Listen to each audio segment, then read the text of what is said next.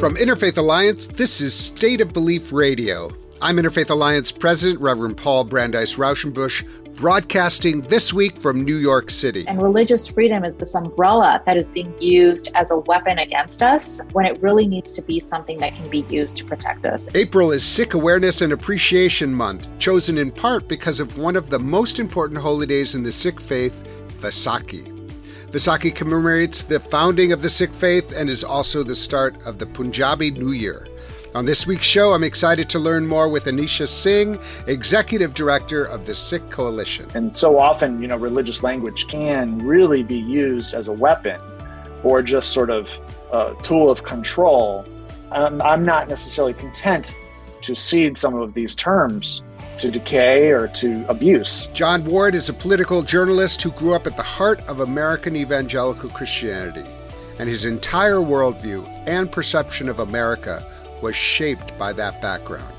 I had the good fortune of watching John work when he was the politics reporter for the Huffington Post when I was the religion editor.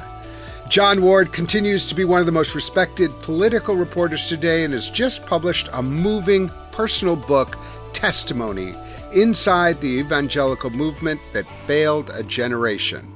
And he'll be with us here with his insights. You can hear State of Belief on the radio and get the podcast on Apple Podcasts and all other podcast platforms. Every week, I am in conversation with the most fascinating and impactful civic and religious leaders across the nation. Please subscribe today. State of Belief Radio is made possible in great part by the generous support of our listeners. If you've made a donation, thank you for helping get these conversations heard by more people who need them. If you haven't pitched in yet, information on how you can help keep this show on the air is available at stateofbelief.com, and you can find out more about the work of Interfaith Alliance and join us at interfaithalliance.org. And now to my first guest. Anisha Singh is a powerhouse leader, organizer, and activist.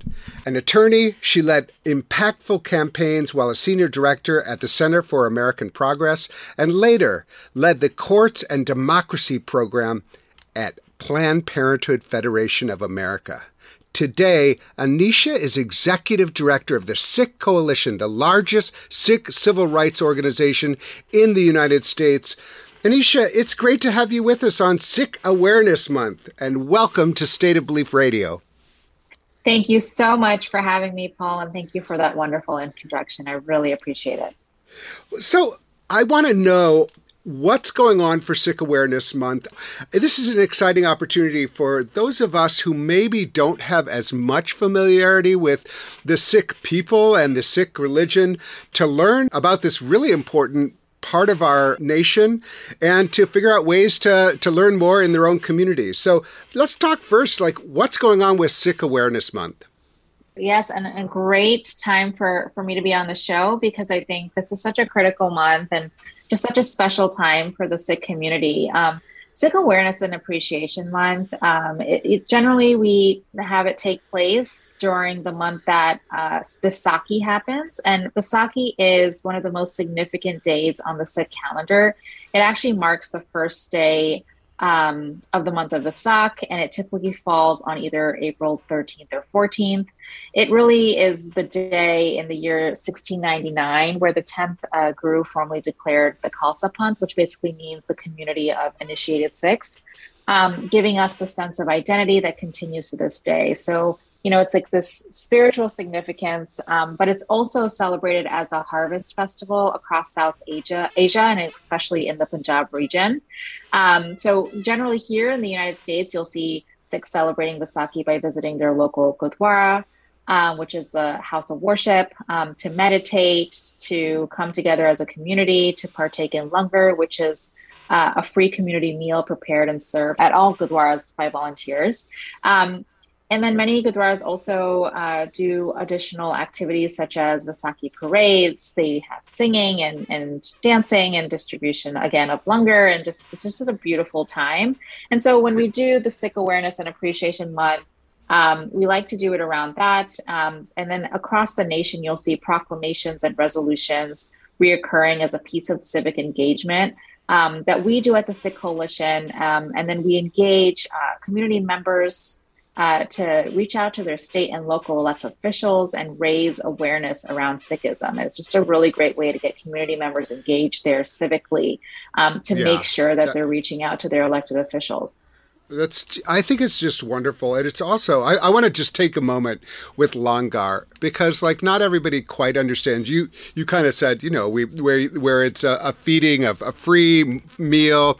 So my first real experience with Langar happened years ago at the Parliament of the World's Religions. And it said, join the Sikh community where they provide Langar for the entire Parliament, which is thousands and thousands of people. I was like, do we need a special invitation? Is this a VIP invitation? And no, they meant everybody. And so it was literally the Sikh community was offering free food, delicious food, to thousands of people from all over the world, from all different traditions, everyone welcome. It was actually incredibly moving. And they were kind of murmuring during it. And I said, what are they saying? And they said, oh, they're praying because this is actually an act of devotion to feed other people, to welcome other people. You can correct me if I have that slightly wrong, but at the time I was just so moved by this this expression of faith that also involved a welcoming and just a fundamental human need, which is feeding one another. Absolutely. It's one of the things that I find so beautiful about Sikhi. Sikhi, was founded and continues to be centered around this concept of seva, which is selfless service, serving others. And it's so critical to our religion, our way of life. And langar is a huge part of that. You'll see in gurdwaras across the country, doors are open. And if you ever need a meal, you can find one at a gurdwara. I'll give you an example. In Amritsar, you'll see in India and South Asia, Punjab, Sri Harmandir Sahib, they feed over 50,000 people a day langar. And just, anyone is welcome. And it's like this machine, right? Like this well-oiled machine. Like we just know how to do it. It's incredible. I've been there, by the way. I went to Amritsar and was able to like really be there and bathe in the water. And it was just, so the Sikh tradition is really, it's one of the great world religions. Not that there's like a hierarchy of what is great or not, but how many adherents does it have around the world? And then maybe you can talk a little bit about the Sikh history in the United States. Absolutely. So the Sikhism is actually the fifth largest religion in the world. And so it's a major religion. And here in the United States, there are roughly 500,000 Sikhs, with populations definitely concentrated on the East and West Coast, but growing across the nation. There are roughly, I would say, 300 gurdwaras in the United States. And the first gurdwara was actually in Stockton, California in 1912. And the reason, Sikhs, kind of immigrated here, one of the major reasons we saw that in West Coast in the late 1800s was immigrants who were farmers, right? We saw the fields of California's Central Valley and the fields where they previously lived and worked in Punjab were very similar. So they were able to come here, become farmers. Other Sikh immigrants played a major role in building the railroads. And so we have that history in this country, like so many other communities do here. And we have a lot of firsts that we're really proud of too, right? The first Asian American congressman happened to be a Sikh who was elected to office in 1957, Dalip Singh Sandh.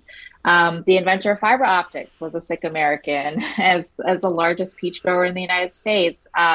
So we're very much integral and part of the American fabric, right? And backbone with farmers, drivers, engineers, construction workers across all pieces of society. And what's happened is, and I think this is important to name, is 9/11 really brought the Sikh community to a very interesting place of mourning with the community, mourning with America as Americans, as a part of the fabric of this nation, but then also suddenly being targeted for hate and Muslim bias because of the way we looked. And it just really impacted our community and reshaped the way we engage in this work. And actually, the Sikh Coalition was founded right after 9/11 for that exact reason, to really address some of that hate. There's just terrible stories about Sikh Americans. The story that Valerie Kaur has certainly talked about, and many others, of the fellow who owned a gas station who was actually raising money in support of the victims of 9/11 and was shot and killed by Balbir Singh Sodhi. And that's just one of the stories. And actually, on the day that we're recording this, we're remembering 2 years ago, there were Sikh Americans who died in a shooting in, I think, Indianapolis. And then, of course, I'm from Wisconsin. And it's really this manifestation of hate and a very old, terrible, sinful, I'll say as a Baptist minister, part of an American history that targets people who look differently, as if we all aren't wonderful creations from God, or if you don't believe in God, we're just wonderful creations, and targeted. And it's just part of the reason I think that the Sikh Awareness and Appreciation Month is that we have to recognize we are all Americans together, and the targeting of Sikh Americans is just terrible. And so I also want to lift up all the loss in Indianapolis and certainly in Wisconsin. Thank you so much. We appreciate it. Yeah, I mean, we just marked the second anniversary, as you mentioned, in Indianapolis at the heels of Vaisakhi, right? It's supposed to be a festive, happy celebration, but we're also remembering and humbled by the truth of where we are as a nation and the work that we still have to do to really combat hate and all the pieces that come with that, the mental health, the gun violence, all of the pieces that we're reckoning with as a country right now. There's just so much. And I'm really grateful to be able to lead an organization that is working across all spaces to make sure we're approaching this comprehensively, right? And we have a legal team that gets over 200 cases a year that come our way, clients just coming our way because of bullying, employment discrimination, hate incidents, hate speech, right? Everything in between.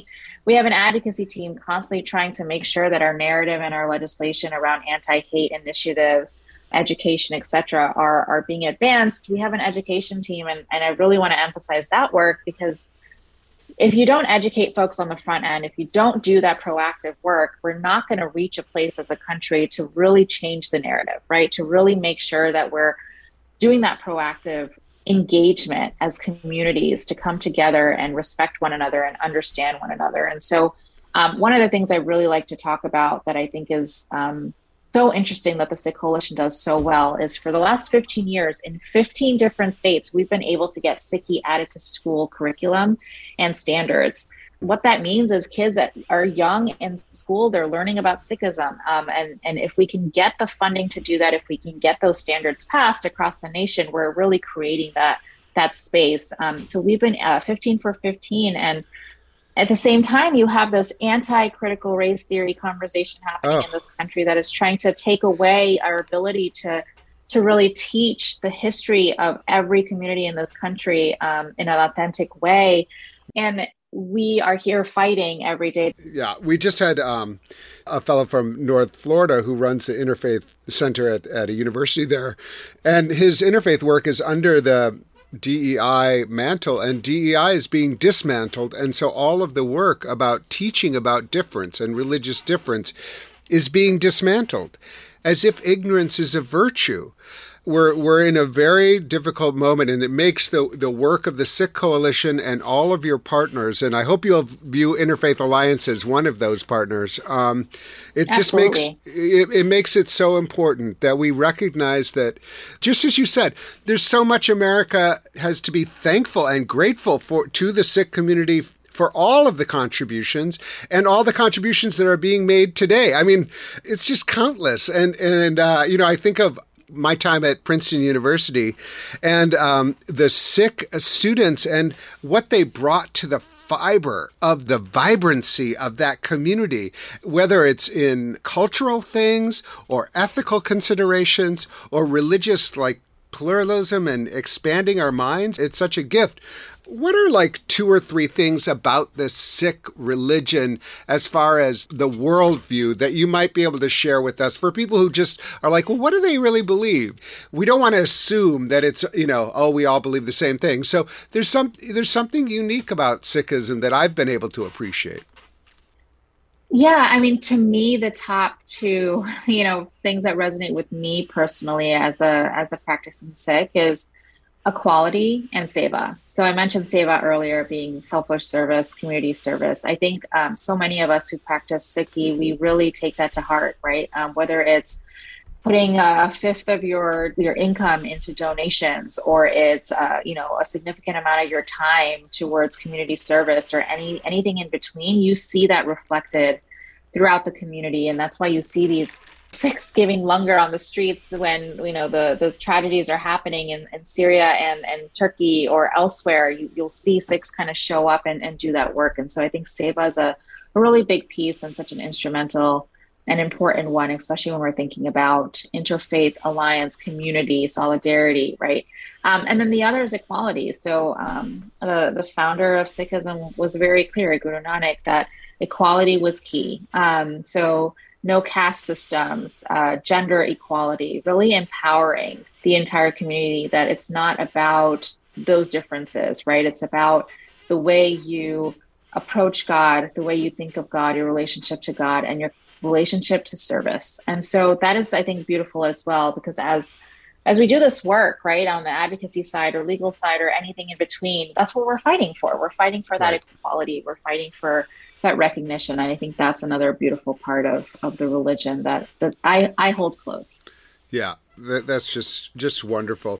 So one of the things that Interfaith Alliance, and I know you're thinking about this too, that we're seeing a sort of a coalescence around an identity and a political ideology that has been named Christian nationalism or white Christian nationalism.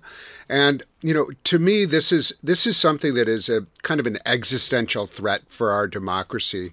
How do you view the way that the Sikh coalition and you personally view this rising ideology, and what are ways that you can imagine really organizing against it or fighting back or standing up, however you want to phrase it, to ensure that this kind of right now ascendant ideology doesn't prevail and really jeopardize our democracy?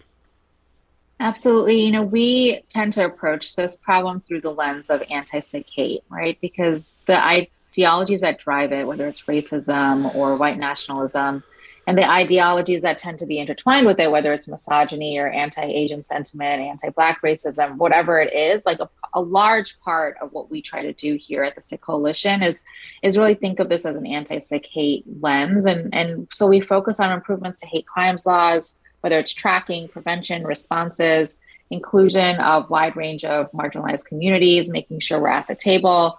And so, you and I just talked about this earlier. We were talking about anti-CRT. All of these things contribute to that anti-hate. If we're compounding ignorance, if we're compounding the lack of narrative, if we're compounding not coming together as communities and having those dialogues, we're creating that atmosphere of isolation, of anti-hate.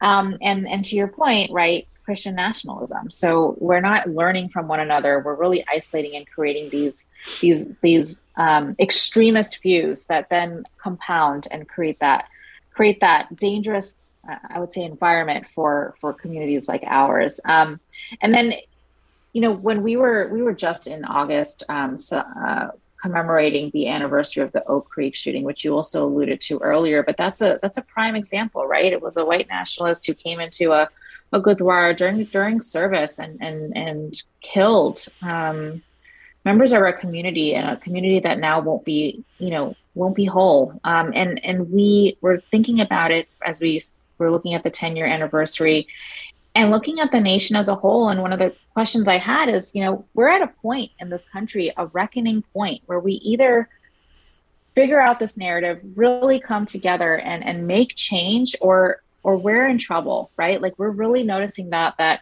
In the last 10 years since Oak Creek happened, nothing has changed. Our elected officials have not done anything to make it better. The narrative has not shifted. We're saying the same thing. We have thoughts and prayers. We're turning a blind eye when we need to be paying more attention and diving deeper. We're isolating ourselves on social media when we need to be sitting at the table and having conversation. Like, all of this is happening. And we're really at a point where we need to take that step back and recognize that. And I think that's critically important when we're thinking about Christian nationalism or any extremism, right, that's occurring right now, that just contributes to anti-hate sentiment in this country.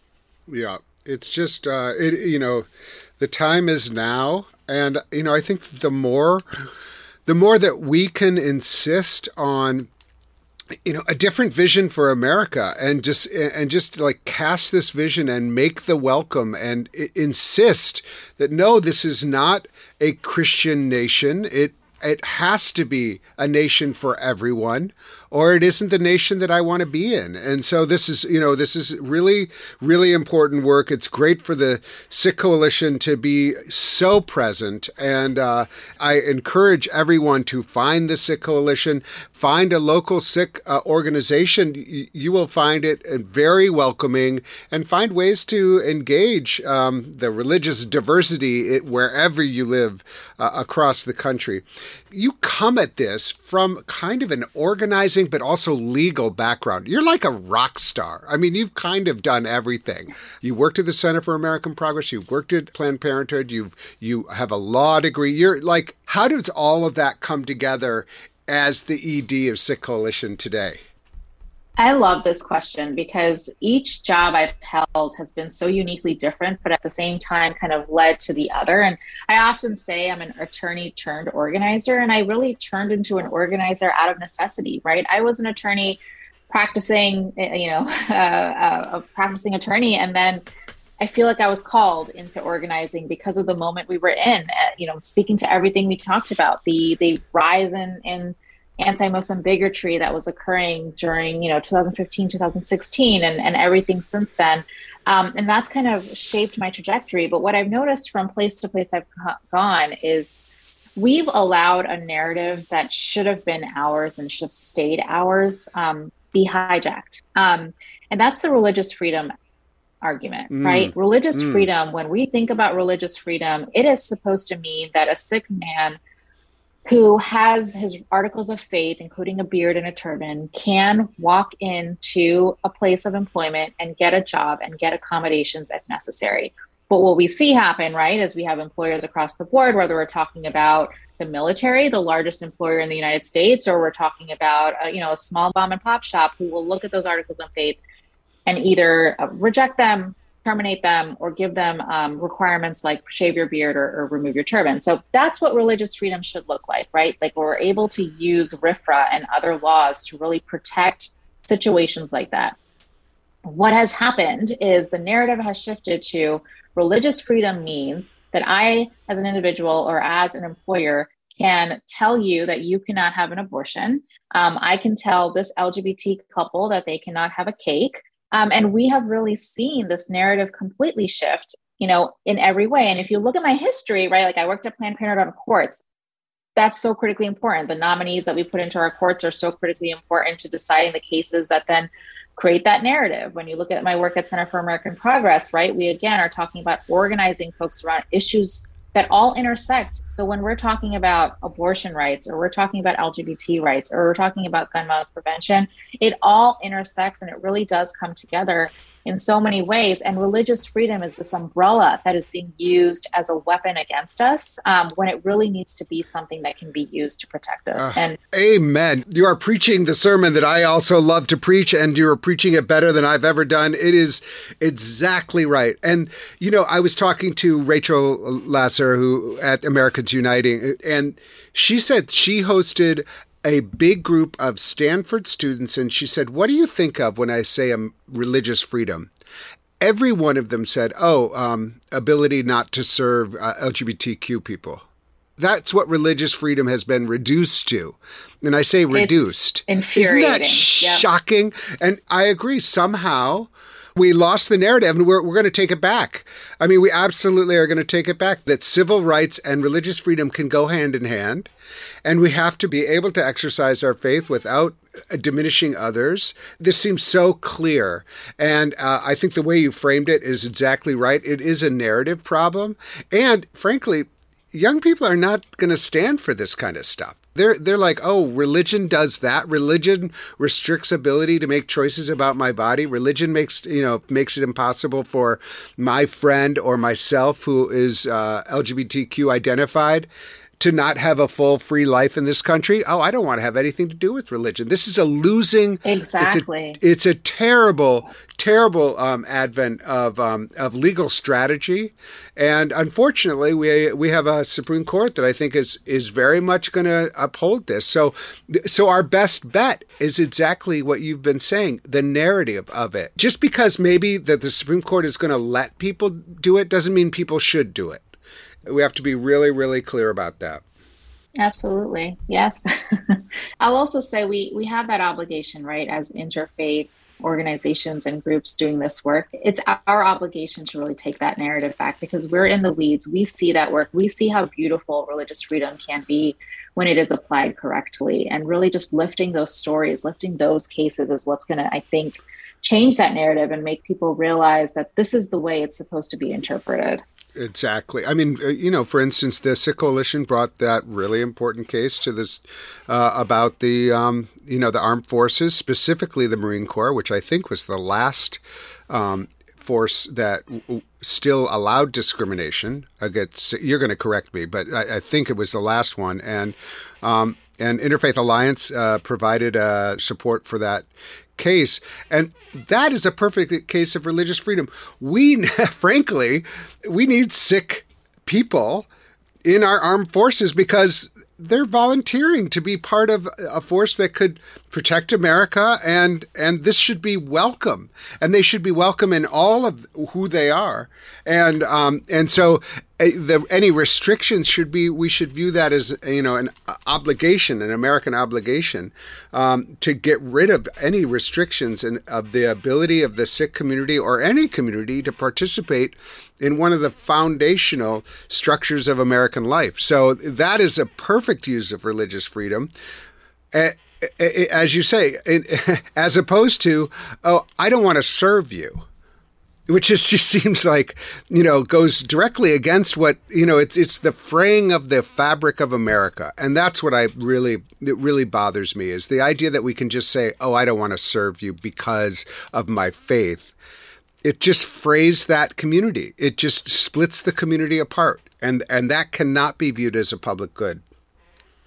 Absolutely. Using faith as a weapon is an incredibly dangerous tool and narrative to be sharing.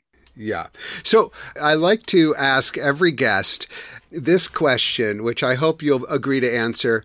What gives you hope right now?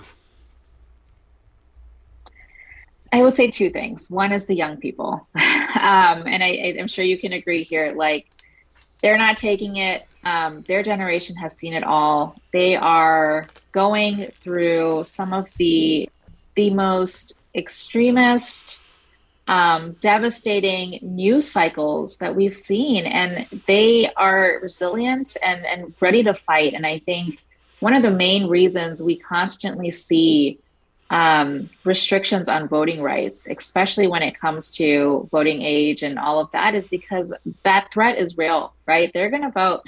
They're going to show up. They're going to make sure their voices are heard. So the young people, they give me hope. When I was at Center for American Progress, I was the senior organizing director for Generation Progress, and it gave me life, just being amongst young people and just hearing how passionate they were, ready to go. And we're going to continue to see that. So really just handing that torch and making sure that next generation is ready. Like at the Sikh Coalition, we're constantly talking about community engagement and community empowerment, but especially when we're thinking of that next generation. So that's one, I would say, our young people. I think the second is just the amount of dialogue we're able to have right now when it comes to building alliances. I worked again, Center for American Progress, Planned Parenthood, as you mentioned, but I think because of everything that has accumulated over the last 5 to 10 years in the organizing space, especially in progressive circles, the way we've been able to put coalitions together, partnerships together, really, really intersectionally come together where, again, right, like we have abortion rights group talking to LGBT groups who are talking to GBP groups who are talking to faith organizations, and faith leaders are now leaders of some of those spaces. That's just something we haven't seen in so long, and so critically important for us to have the right conversations and create the right policies that are needed. Because if you do them in silos, we're not going to get as far as when we do it together. And so I think just seeing that as an organizer, as someone who's been in these spaces, evolve over the last 5 to 10 years, I think also gives me hope that we're headed in the right direction in terms of creating that force that is needed to fight some of what we're seeing across the country. Well, I love that answer, and I hope that you will always consider Interfaith Alliance a great partner as an organization. And me personally, we are eager to show up in concert with you and so many other people. I love your answer because it also, it really reflects what I'm seeing as well. And it's lovely. When you said young people, I think it's so great that so many of my guests have started with young people, as opposed to, for a while, it was like everybody was bemoaning, oh, the young generation, they're so blah, blah, blah. And I was like, that's not my experience. And I think now we're waking up to actually the young generation has so much to offer, so much energy, so much just insistence on creating the country that they want to live in. I think that it's a very positive sign. So I just really appreciate that answer. Of course. And thank you so much, Paul, for, your partnership, your leadership in helping drive that narrative. Shows like this really create that space for us to continue this work. Anisha Singh is the executive director of the Sikh Coalition, the largest Sikh civil rights organization in the United States. As we celebrate Sikh Awareness and Appreciation Month, Anisha, thank you so much for being with us today on State of Belief Radio. Thank you so much for having me. Up next, journalist John Ward, author of the brand new book, Testimony, Inside the Evangelical Movement That Failed a Generation. If you miss any part of today's program, you can hear full episodes of State of Belief anytime on our website. You'll also find links to the topics we discussed this week, extended interviews, and transcripts, as well as an archive of past shows, all at stateofbelief.com. You're listening to State of Belief Radio, where religion and democracy meet.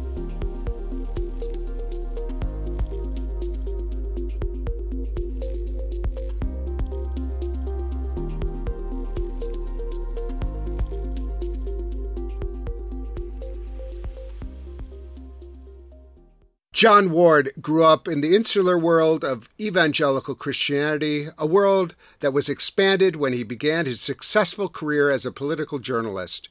He is chief national correspondent at Yahoo News, hosts the Long Game podcast, and is the author of Camelot's End, Kennedy versus Carter and the Fight That Broke the Democratic Party. Now he shares his experiences and his insights in a new book titled Testimony, Inside the Evangelical Movement That Failed a Generation. John, welcome to the show. Paul, thank you so much for that introduction. It's great to be here. Let me just say, I was rapt reading this book. Rapt, R-A-P-T. I was just hanging on every word because it was so personal.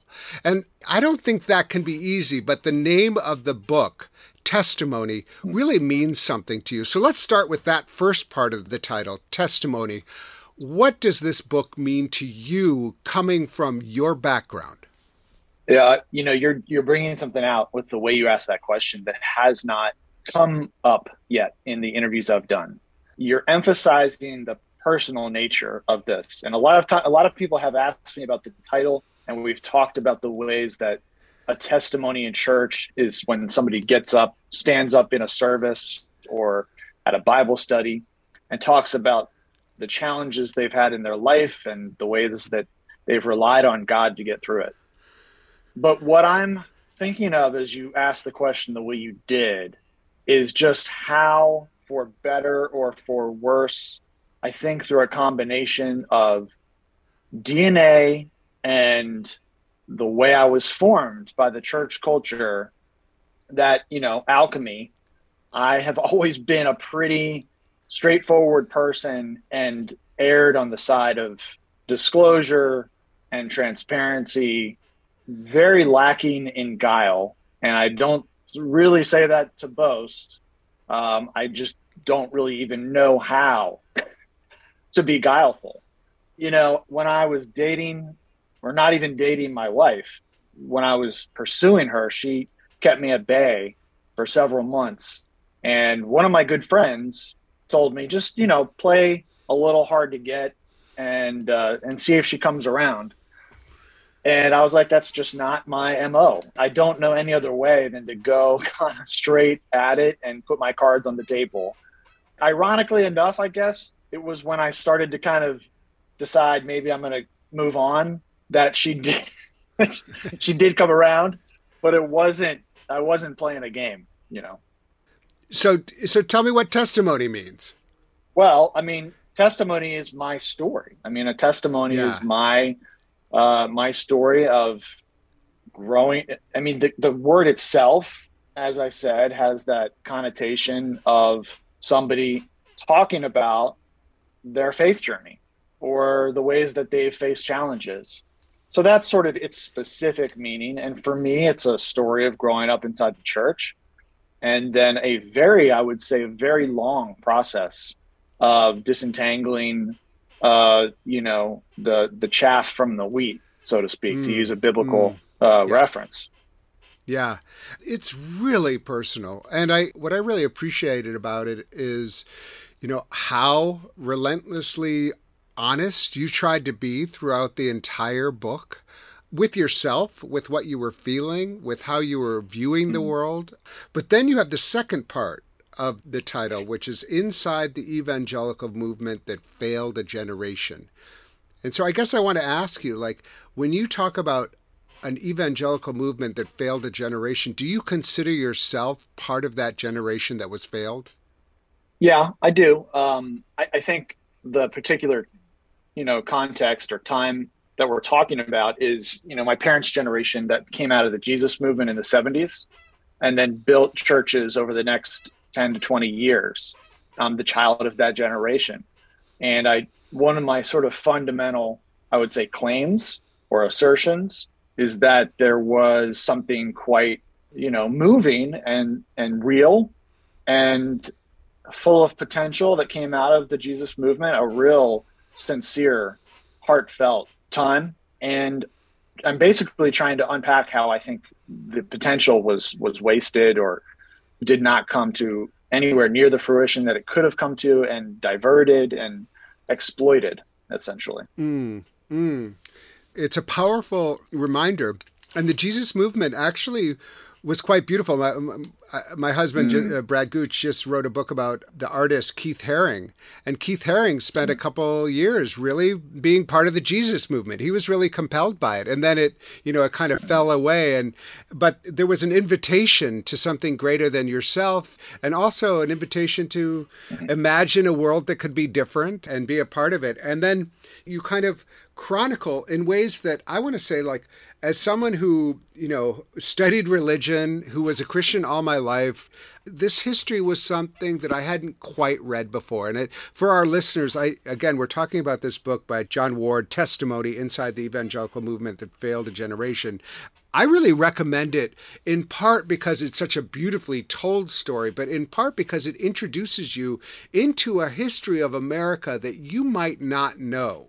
And that's how I felt. And it made me feel like, wow, you and I could have been living in the same city, and you would have been in your part and I would have been in my part, and we never would have crossed because of the way different kinds of Christianity didn't talk to each other in a pretty major way. And that was by intention, especially the way you were raised, which was really let's be safe. Let's keep the outside at bay. So maybe you can talk a little bit about what childhood felt like and what your perceptions of your community were and what America was growing up in the particular Christian evangelical tradition that you grew up in. Yeah, I'm really interested in this question of how representative my story is. I mean, when I went on another show, Hugh Hewitt, who's pretty conservative, he really questioned that and asserted that it's not representative.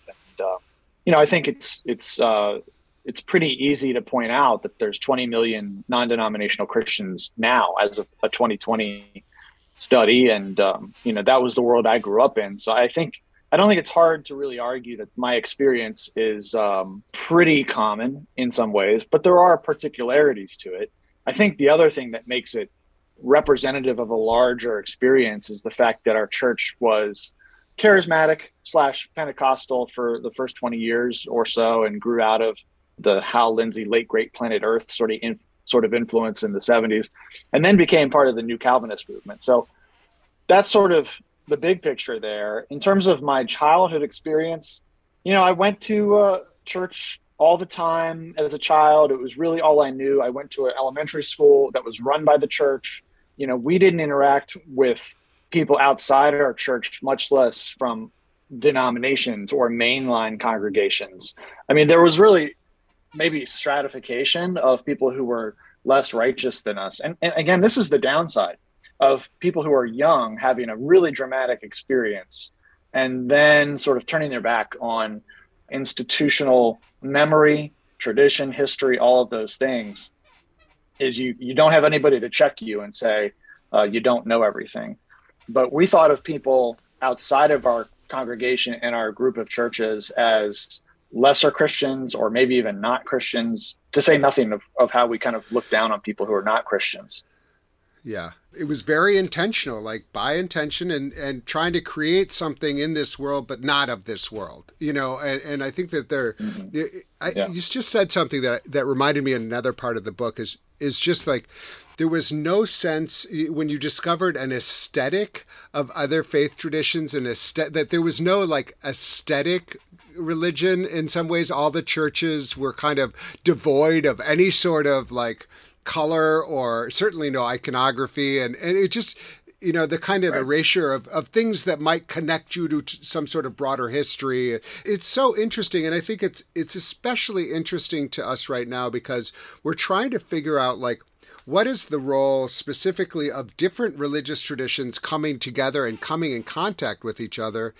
And also specifically, I think there's a history that you tell of how your family became kind of very anti-abortion, but that was kind of the extent of your political engagement. You based your decisions about what candidates mattered purely on abortion, and there wasn't much consideration of other moral issues around certainly poverty and certainly not racism or anything like that. So that's a really interesting history as well, is like, we're going to focus on this one issue and all of our political, understanding will be based on that.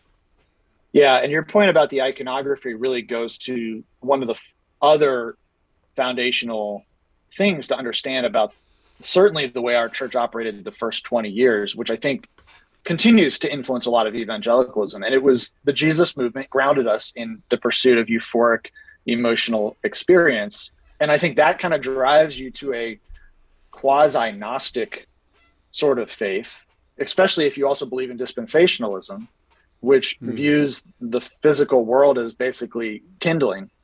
But it drives you also into a more interior religion, hyper-individualistic. And then the rejection of the iconography and the liturgy is very much part of that turning away from what was seen as dead religion in the mainline congregations and in Catholicism. So, when it comes to political engagement, we were, as you said, just entirely focused on abortion. But I think what goes hand in hand with that is, again, to that idea of thinking as the here and now, the physical world as kindling, because of the dispensational, leaning, that is also part of what pushes people to think of politics as beneath them or dirty or something that is not worth the Christian's time, because it is both temporal and it is messy. And the temporality is not of the kingdom of God, and the messiness is really hard to engage with if you're focused on really just being as pure as possible and on achieving this euphoric religion. There are so many intertwining strands here. And part of the challenge of the book was telling a story that was chronological and first person in a lot of ways. Not all of the story is first person, but a lot of it is. And then zooming out to try to unpack the ways that culture and history shaped me and have shaped evangelical political engagement. And I think that's really important because I see a lot of demonization just writ large in political discussion and culture. And I think problem solving actually requires us to go the other direction, to analyzing culture, analyzing systems, analyzing incentive structures, history, all of those things. One of the things that you just mentioned, which shows up a lot in the book, is Gnosticism. You use that term, like it was like kind of, you had to kind of know. You had, there's some people who know, and we had Jeff Charlotte on the show, and his book, The Undertow, very much leans into this idea of Gnosticism. That like if you have eyes to see, you see it. Yeah, and that's really, I mean, the way he understands it is around the kind of the cult, the spiritual cult of kind of Trumpism, or all that surrounds Trumpism now, which is like ongoing, like you can't see it because you're not able to see. And Gnosticism is very difficult in that way because you can't use facts to dispel Gnostic belief, especially even particularly when it has a political ramification. It's very hard to imagine how to counteract this.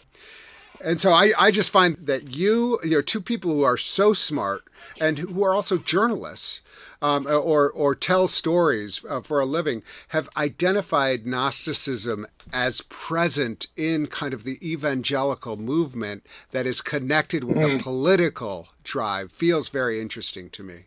It really does. I've followed Jeff's work for a long time. I actually, it's almost 20 years ago, thought he and others were overstating the threat of theocracy and Rushduni, only to see some of that Reconstructionism really resurfacing now. You know, it's worth pointing out, I didn't read Jeff's book before, writing my book. I'm going to go buy it as soon as we're done with this interview, though, and because I really want to learn more about that. And I think I have focused more in terms of the Gnostic element on the disdain for the embodiment of the faith. But I think that element that you're talking about that Jeff focuses on, this issue of secret knowledge, is something that I have not focused on as much, but as you're talking, it makes a lot of sense. It is, I think, a component of conspiracism. Right.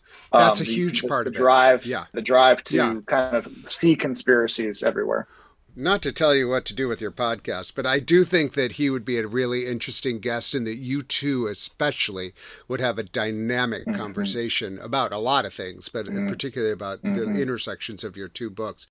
So one of the things I loved, and I think I saw it first in like a piece you wrote, it was about how journalism actually, I won't say saved your life, but like in some ways, like this ability to pursue facts, to pursue truth, and it invited you into a wider perspective, hearing stories from different sides, learning about, the world. And I just was so moved by that, like the pursuit of truth. There was a moment when you were just feeling so penned in, and you were like, what am I going to do? And I just love writing. I love writing. And you kind of forged your path. You were like, I'll do it for free. I'll do it for free. And then someone hired you, and then the next person hired you. And then, the amazing thing is that we both worked at Huffington Post at the same time. We didn't interact that much, but I remember reading some of all of your stories and being so impressed. But talk to me about what journalism represented to you in your story. Well, you've always been very supportive and encouraging of my work, and I've always appreciated that, and haven't even quite understood where it was coming from until we talked more recently and I learned more about your background. Part of the reason why I have a commitment or a desire to put everything out there and be honest and be vulnerable and put my cards on the table is because I do think there's truth and I do think there's reality. If I thought, there was no concrete reality or no real truth out there, that is the cynic's presupposition. That invites you into a world of play acting and shadows. Well, I really just wanted you to talk about how journalism functioned in your life, almost as an exit strategy. Yeah. But then it invited you into a whole new world that allowed you to kind of get perspective on where you had been and the world that you were living in, and just the role of telling stories, but also seeking truth.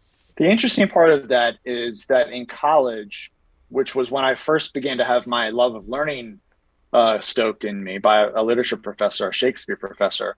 At that time, I thought of newspapers and journalism in much the same way we thought of politics. Temporal, superficial, always changing and shifting, and therefore not really worth my time or interest. And part of that was my religious background. Part of it was just sort of the young person's desire to write the great novel or to be the next Wordsworth or whatever. So it's, a mix of those things. But yeah, I really looked down on journalism and I thought it was ugly and didn't want to do it. Then I taught high school for 2 years. As you said, I was suffocating in that world where everyone thought the same thing. I needed conflict. I needed different points of view. I knew that much. And then people that I sought advice from said, write for a newspaper. So one of the things I did right was took their advice. And I think there's something in the book where I write something to the effect of journalism has been a balm for my cloistered imagination, because I lived in a world where we were so cut off from different points of view or experiences. And your imagination not only becomes cloistered, it becomes fevered, not to mention stale, but very fear driven, I think. And one of the things I've just seen over and over again is that, yes, it's uncomfortable to push out of your comfort zone. It's awkward to walk up to people you don't know and start asking them questions. It's hard to dig into the sometimes endless feeling complexity of an issue. But when you do these things, it's really kind of a wonderful world that opens up to you, rather than, this dark, horrible place. Yeah, there's a lot of darkness in the world, but moving out into it with curiosity and with love is how we extend the kingdom of God, I think. I told my son this morning when I dropped him off for school, he's 15. I said, you've got, a couple weeks of school left. Every day, try to do something that pushes you out of your comfort zone. Try to do something that's a little scary. I think that's just an important part of growing. Yeah. Yeah. I love journalism because you have an excuse to ask people questions. You have an excuse, to follow information and say, oh, what is that? One of the things that I was very moved by and disturbed by was how the kind of Trump phenomenon, like you kind of had gone alongside and you paint a picture of a family that loves one another, but you also, there's a moment when you just, you are all perceiving the Trump moment completely differently. And you were raising the alarm, and they were calling you terrible names. And you didn't behave always so well, like taking up the yard sign. And, but I just think that's the world we're in right now, where we do have a phenomenon that I think you and I agree feels very precarious for our democracy. And yet there are others who feel exactly the opposite. And often they are aligned with evangelical belief. My concerns, I think, were several back in 2015 and 16. Two of the most primary ones I brought up with my family were that Trump showed a disregard for democracy and history and sort of the architecture of our government and the way we produce consensus through compromise, deliberation, and a rule-based system. I expressed all that, but I wasn't the only one expressing that. There were people from Ben Dominich's website and Ben himself, people very, very conservative, very hard right, who were saying these very same things. So that wasn't unique, but it just was interpreted to different degrees through a partisan lens rather than through a historical and constitutional, non-ideological lens. My concern was and remains really the preservation of a political system in which all parties can present their interests and work together to a constructive compromise. That's my interest. It's not pro-Democrat or pro-Republican, but it was interpreted through a partisan lens because I was criticizing a Republican. The other concern I expressed was that Trump was encouraging the lawless in spirit to become lawless in practice, on the right.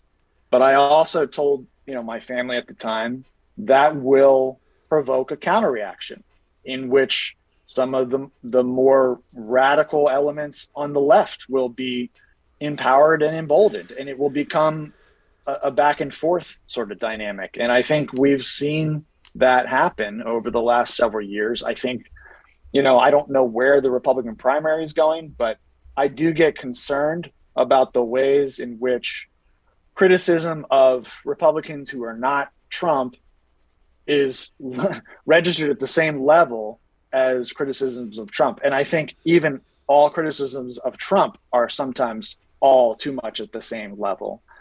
I think we need a discerning eye towards what's really important in terms of preserving our democracy and what is a partisan or ideological or moral disagreement that can be worked out through that system that we need to focus on preserving. Yeah. One of the things you also talked about in your book was the president's provocation against journalists, which felt personal to you, that you felt personally threatened. So then there's that. And then also just, your value on truth and the falsehoods that Trump was saying every day. I mean, it was really just like, it's shocking that that has become permitted and normalized. But it was helpful for me to read it from your perspective.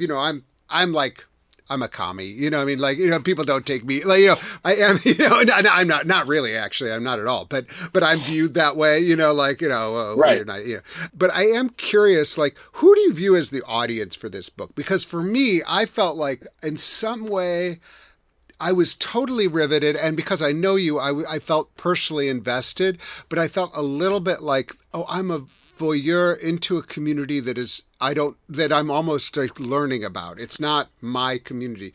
Do you feel like your community, or I don't know who you identify as your community now, but how is this being received from the people from your broader community that, you mentioned childhood friends, or who are the people who are reading this book, or who would you like to read this book? What I have seen in terms of response, and then I'll go to my sort of intended audience, but what I've seen in terms of response already is a pretty large number of people saying, this is my experience too. And I've had multiple people tell me, I feel seen through this. I feel like now I'm not the only one. So I think there's some number of people who come from this world and are just not okay with where it's gone, but are not the type of person to just sort of throw up their hands or leave the church entirely. A lot of those types of people, a lot of people trying to hold on to their faith and trying to hold on to their relationships, but, really, really troubled. My intended audience is obviously those people. I think that's probably the primary audience because it's just, it registers so strongly with them. There's two other groups that I wrote it for, though. I mean, I wrote it for evangelicals writ large because I don't expect people to think like me or agree with me on everything. One thing I do hope that some evangelicals who are more conservative will consider is that there's this author, James K.A. Smith, who wrote a book called How to Inhabit Time. I think that came out last year. he talks about how evangelicals often have an aversion to considering the ways that their views, beliefs, and opinions are shaped over time and by forces outside of themselves that are not sort of God handing down the 10 Commandments. A lot of evangelicals tend to think of their view of the world as hatched rather than formed. I think that's a helpful distinction. And so what I am hoping to invite those folks into is just a process of discovery and examination and thoughtful consideration of the ways that they've been formed. I think that's a great starting point for dialogue and for growth. And I think for people who are not evangelical or not religious at all, then I think this book, kind of like you said, is a glimpse behind the curtain. And I think what it does, hopefully, is produce some empathy and patience, because I think a lot of times people get really frustrated with evangelicals, often rightly so. But, empathy and patience, and I say patience because if you encounter somebody who is trying to grow and interested in growth and has some humility, but they're just not getting things that you think they should be getting, or they're not where you want them to be, I think my book really shows how slow of a process it is for someone to grow out of a culture in which they've been raised, and how deeply embedded this stuff can be. Yeah. I mean, it's really down there, and there's so much you're just not even aware of. Yeah, I think that's really helpful. It's also interesting, even at the very end. And I was like, you're frank and real about like your struggles with faith, but then you still turn towards religious language. You still, like even today, you said extending the kingdom of God. Like you still have that in you, and I think that that's also like really a positive. That this is not like you're evolving as far as a political person, but also trying to figure out like what do I really believe now, and how do I like continue to use the material that I was provided, but maybe shape it in an organic way to my life. And I think that is really present in this book. And so it's not just like a political story. It's like a spiritual memoir. I was very moved by it and touched by it, and found you, interestingly, incorporating some names like Richard Rohr, who would not have been a name that you had heard growing up. But, Richard Rohr is a Franciscan priest who's a beautiful thinker and very inspiring to many, including myself, but who you invite into kind of your broader influence now, and are crafting not only a new way of being in the world, but also perhaps a new way of believing in the world. I don't call myself a capital C conservative. I don't really call myself any of those things, but there is a conservatism that I believe in, a form of it. And that's building on what has come before and trying to glean what is valuable and to build on it and to preserve it while reforming and improving what is not ideal or what is not beneficial. So that's kind of how I think about using the materials of Christianity to continue searching for reality and truth, because I think reality is what we're talking about. When Christians say Jesus, they're obviously talking about a creative force behind the world, but they're also talking about ultimate reality, or at least that's what I've taken it to mean. And so often, religious language can really be used as a weapon or just sort of a tool of control. I'm not necessarily content to cede some of these terms to decay or to abuse. Well, I love that. That is a great place for us to conclude. John Ward is Chief National Correspondent at Yahoo News. His new book is titled Testimony: Inside the Evangelical Movement That Failed a Generation. Go buy it, read it. John, thanks so much for being with me today on State of Belief Radio. Paul, you've really kind of blown me away with your enthusiasm and your passion, and I'm really grateful. Thank you. And with that, I'm afraid that's all the time we have for this week's show. We need your help keeping State of Belief on the air. I hope you'll consider being a partner in this crucial work by making a financial contribution today. Information on how to donate is available at stateofbelief.com. That's stateofbelief.com. And you can be part of making sure informative and encouraging voices like these are heard by sharing this program with family and friends. Let's get more people listening and more people taking part in these conversations, both on and off the air. Never miss an episode by subscribing to the weekly State of Belief podcast on Apple Podcasts or your favorite podcast platform. And join the conversation. Follow us on Facebook and Twitter at State of Belief and share State of Belief with the people in your life. State of Belief is produced by Ray Kirstein and is a production of Interfaith Alliance. Become a member today at interfaithalliance.org.